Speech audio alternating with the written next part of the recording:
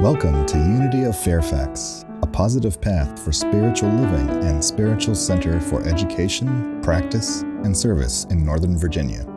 We hope you find inspiration in this week's message.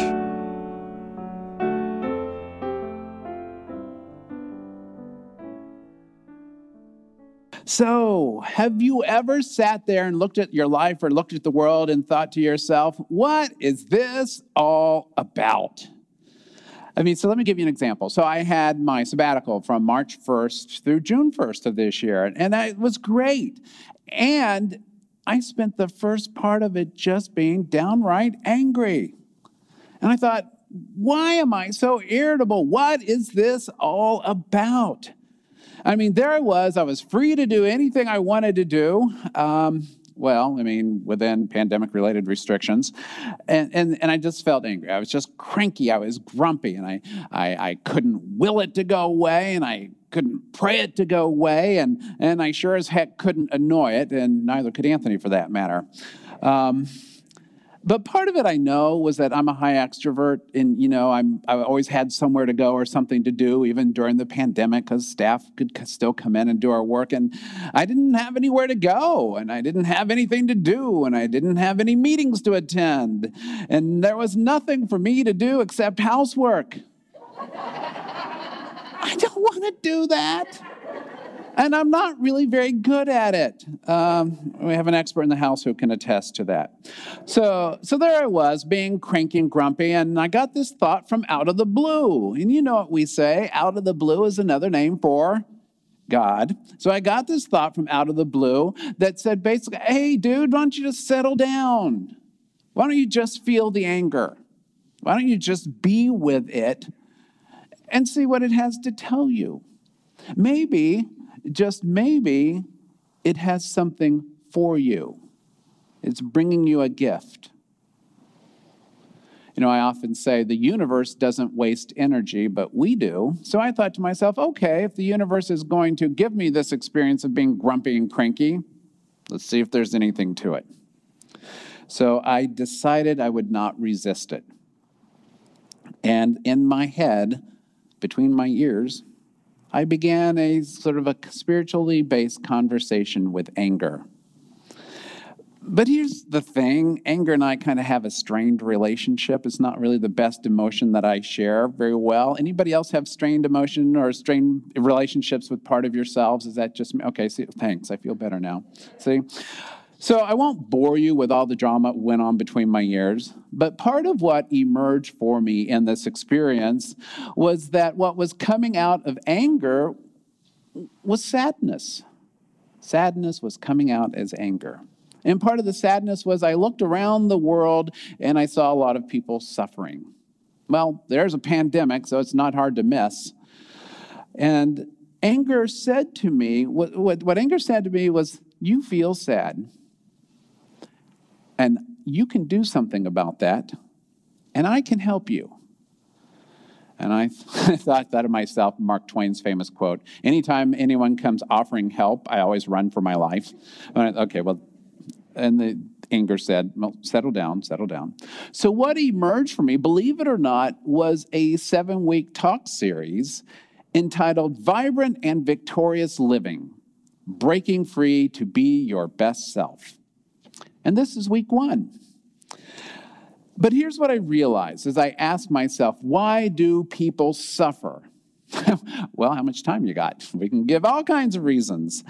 But I realized, though, that we have to know the facts of the matter before we can apply the truth to the matter. We have to know, what are we dealing with? If there's a problem or challenge before us, what is it? Let's just call it out and say what it is. And then we can use our truth principles, our spiritually based teachings, and address it and apply them so that we might alleviate the suffering, alleviate the anxiety, and get back to that point that we might call serenity or peace of mind or just healthfulness in body, mind, and spirit. So in my dialogue with anger, I discerned three broad categories. It's the new math. 3 broad categories as sources of suffering. Now, I have to add, There's another tradition that does a great teaching around this, and that's Buddhism. So if you're not familiar with Buddhist teachings, please become familiar. They are rich and complete and full and helpful. But my take, the three that I came up with, were grounded in my own lived experience in the 20th and 21st centuries, which I realize makes me 200 years old. I'm looking good, right? So 200 years old. So we'll go through them very quickly. So the first are natural disasters. So natural disasters impact everyone. So awful as they are, you don't really have to take them personally, unless, of course, your name is Dorothy. So this series won't address climate change, but here's the thing. Every one of us can do something to alleviate the challenges of climate change. This is a big problem. We can do something about it. So the second source of suffering that I've witnessed and lived in my own experience is what I call external causes that are not acts of nature. So in this category, I lump things like systemic racism, corrupt dictatorships, economic policies that exacerbate wealth disparities, power plays by politicians and groups of individuals that incite violence and ignorance, stuff like that. So history books and news feeds document that great and needless suffering has been and still is the result of collective consciousness and collective actions of things like these. And for generations, people of faith, all traditions, have lamented these sins. And I do invoke the word sin deliberately. And these same people in faith traditions of all different kinds are continuing to work for spirit-driven solutions that create a world that works for everyone. But even though those things aren't the focus of this series, all of them can be remedied by where we're going in our Vibrant and Victorious series. For this series begins with the point where all healing and all empowerment begins, in the minds and in the hearts of individuals. People like you, people like me. Let's take a breath and switch gears for a moment. In these 7 weeks, we will explore 7 life polarities, which, when brought to light, will allow us all to make the choices that empower us to be our best and strongest selves. Now, recall that the definition of polarity is this. It is the state of having two opposite or contradictory tendencies, opinions, or aspects. Now, if your human experience is anything like mine, and I do notice you all have skin on, so I think there will be some similarities, you will probably have experienced a number of polarities in your life and lived on both sides of them, such as happy or sad or healthy or ill or six-pack or 2-liter abs. I mean, there's any number of them that we can live through. But the ones that I would like us to address are the ones that are fundamental to our self-perception and our sense of self-awareness, which is the basis for all of our thinking. It's where everything starts from. Because our sense of our self-awareness and our self-perception forms the basis of our thoughts, which become words, which becomes actions, and voila, we have created the world in which we are living. So hopefully, our self-perception and self-awareness have led us all to vibrant and victorious living. And if not, well, there's good news. We can begin again right here and right now. Can I get an amen? Amen. Thank you. So here are the polarities. They're on the slide behind me. Acceptance and shame. Oh, are you going to talk about shame in church? Absolutely. Miss Wolf can, I can. We're going to talk redemption and guilt, enthusiasm and apathy, wisdom and ignorance, curiosity and fear, love and hatred, benevolence and greed. So I want to do just a quick run through of those. So an internal experience that many people have that keeps them and dogs, that keeps them from living vibrant and victorious lives is that they have in greater or lesser degrees adopted the belief, I am bad. 3 simple words. And they've adopted this belief in response, no doubt, to something someone has said about them, something they've read on the internet, or a dominant cultural norm into which they did not fit. So a task for those of us on this spiritual path is to come to accept the truth, capital T truth, that I am an individualized expression of the creative magnificence of God. Or, put more simply, I am inherently good. Secondly, guilt is a feeling or a state of being. And everyone at some point or another, I'm sure, has said or done, or not said or done, something that they regret. Yet guilt, if understood through the lens of truth, again, capital T truth, can itself point the way to redemption and to vibrant and victorious living. We don't have to be afraid of it. We don't have to like it.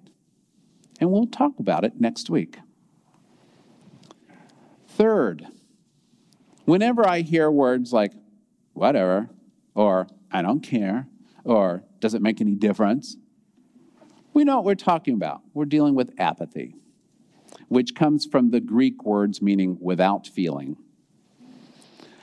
In the week 3 of this series, we'll explore ways of addressing and escaping the inertia of apathy and awakening our capacity for zeal and enthusiasm and get out there and do it energy. Because apathy is a problem. Maybe you've experienced it at some point. But it doesn't have to dominate your life. It can be awakened. Now, in the 4th week, we'll address the dichotomy between wisdom and ignorance. And to have a vibrant and victorious life does not necessarily mean having tremendous intellectual achievements. It does, however, mean being open and receptive to understanding both worldly facts and spiritual truth in order to create the best life for yourself and to help co-create it for everyone else as well. Well, there's no shortage of wisdom in the universe. It is a divine idea seeking to be expressed in, through, and as every single one of us. Now let's talk about this polarity between curiosity and fear. And you might be curious why I've put those two things on the same continuum. Well, that's good. I was hoping you would feel that way or think that thought. Because what I've realized is that all too often people limit their capacity to have a vibrant and victorious life because they fear something or someone that they don't know or don't understand. In my case, in March, I'm sitting around the house and being angry, and I have to admit I was afraid of what anger might tell me. I was afraid of what I might learn. But the whole energy shifted when I became willing to be curious about what the anger was about, curious about how Spirit might move me to find the blessing in it. See, curiosity says, okay, I'm willing to step back. I'm not going to judge it. I'm just going to see what's there first and find the gold, as it were. Then we're going to come to love. There's that wonderful scripture out of 1 Corinthians chapter 13, and the greatest of these is love. You know, we could talk about love and feel about love and never exhaust it because, as it also says in our scriptures, God is love. Whatever you conceive divinity to be, it is at its core love. And yes, amen. And it's a far cry from what we would say about hatred. So the reality is, though, that these two energies exist in our hearts, sometimes in our minds, and definitely in our world. So what will happen, and I say will, not would, what will happen as together we collectively work to transform the venom of hatred into the salve of love? And one of our core values here at Unity of Fairfax is love in action, and that's what we are about. So I'm eager for us to get to that week of the series. And then we'll wrap up our seventh talk on this message, on this series, with an examination of the benevolence and greed polarity. Ironically, even though greed may have at its root self-preservation, it is ultimately poverty thinking on steroids. So in that place, in that week, what we want to do is grow our experience of benevolence. That is the quality of being well-meaning and kind. And see what happens when we lean into that as the antidote to greed. Sounds like fun, right? You're just like, yay, I'm just like so there. Well, I am, because I've been leaning into these ideas and these concepts, and I'm thinking, how much suffering would be eliminated between my ears, or yours, or the world, if we put an emphasis on where we want it. But we can't apply the truth to the matter until we know the facts of the matter. We got to call it out, and it always begins in ourselves. Let's breathe. I'm going to change gears. There's a subject that I absolutely loved, and that subject is etymology, the study of the history of words. Obviously, I make my living from words. But words have power, don't they? You know, it's like the power we saw in the video with the puppies being told, you're not good enough. There's something wrong with your butt and your nose. Wow, powerful words. Because we know words can wound, as well as the fact that words can heal. And I want to use the power of words for good. And I'm guessing that's why you're here in the room and you're here online, because you want to do that too. You want to be an agent of constructive change for everybody. And I also love that 1927 Max Ehrmann poem, The Desiderata. How many of you are familiar with it? Well, good. You're going to be a little more familiar with it in just a moment. And my favorite line in that poem is this one, which I'll share in context in a moment. And it says, you are a child of the universe. No less than the trees and the stars, you have a right to be here. It aligns with Unity's second principle that affirms the inherent divinity in everyone, without exception. And yes, this does include those at the bottom of society, whatever you consider that to be, and those at the top of society, whatever you consider that to be. Nobody is left out, and nobody is inherently bad, even though there are times we might wish that were the case, because that would make us feel better about pointing our fingers. But no one is. You know, shame is the experience of not knowing or accepting the truth of one's inherent being as goodness. Let me repeat that. No one is inherently bad. Shame is the experience of not knowing or accepting the truth of one's inherent goodness. So our task is to replace shame with self-acceptance, self-love, wholeness, and the remembrance that we are each an individualized expression of the magnificence of God.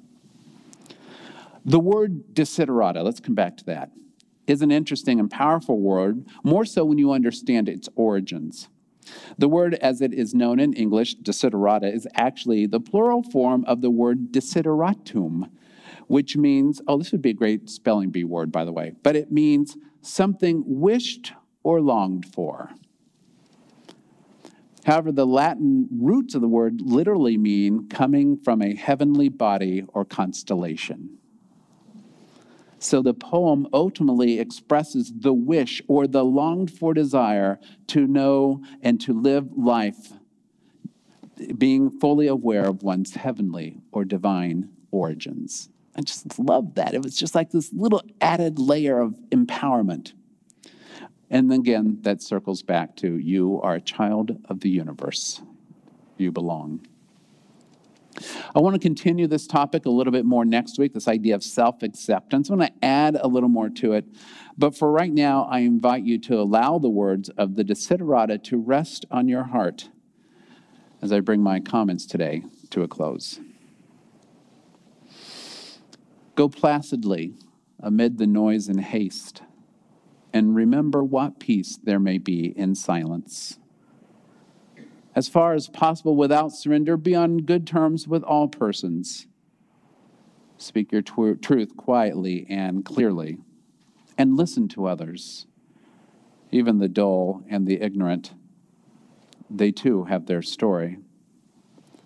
Avoid loud and aggressive persons. They are vexations to the spirit. If you compare yourself with others, you may become vain and bitter, for always there will be greater and lesser persons than yourself. Enjoy your achievements as well as your plans. Keep interested in your own career, however humble. It is a real possession in the changing fortunes of time. Exercise caution in your business affairs, for the world is full of trickery.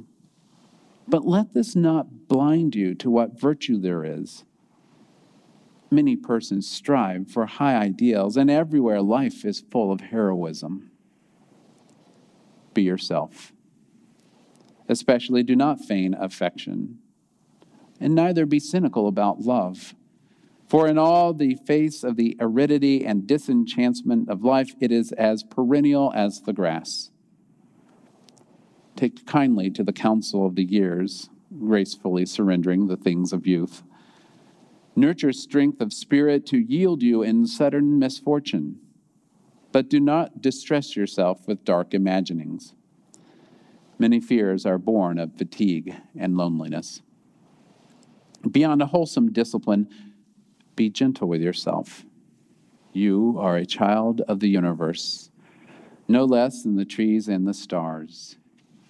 You have a right to be here. And whether or not it is clear to you, no doubt the universe is unfolding as it should. Therefore, be at peace with God, whatever you conceive God to be. And whatever your labors and aspirations, and the noisy confusion of life, keep peace with your soul. With all its sham, drudgery, and broken dreams, it is still a beautiful world. Be cheerful. Strive to be happy. Peace be with you, and namaste.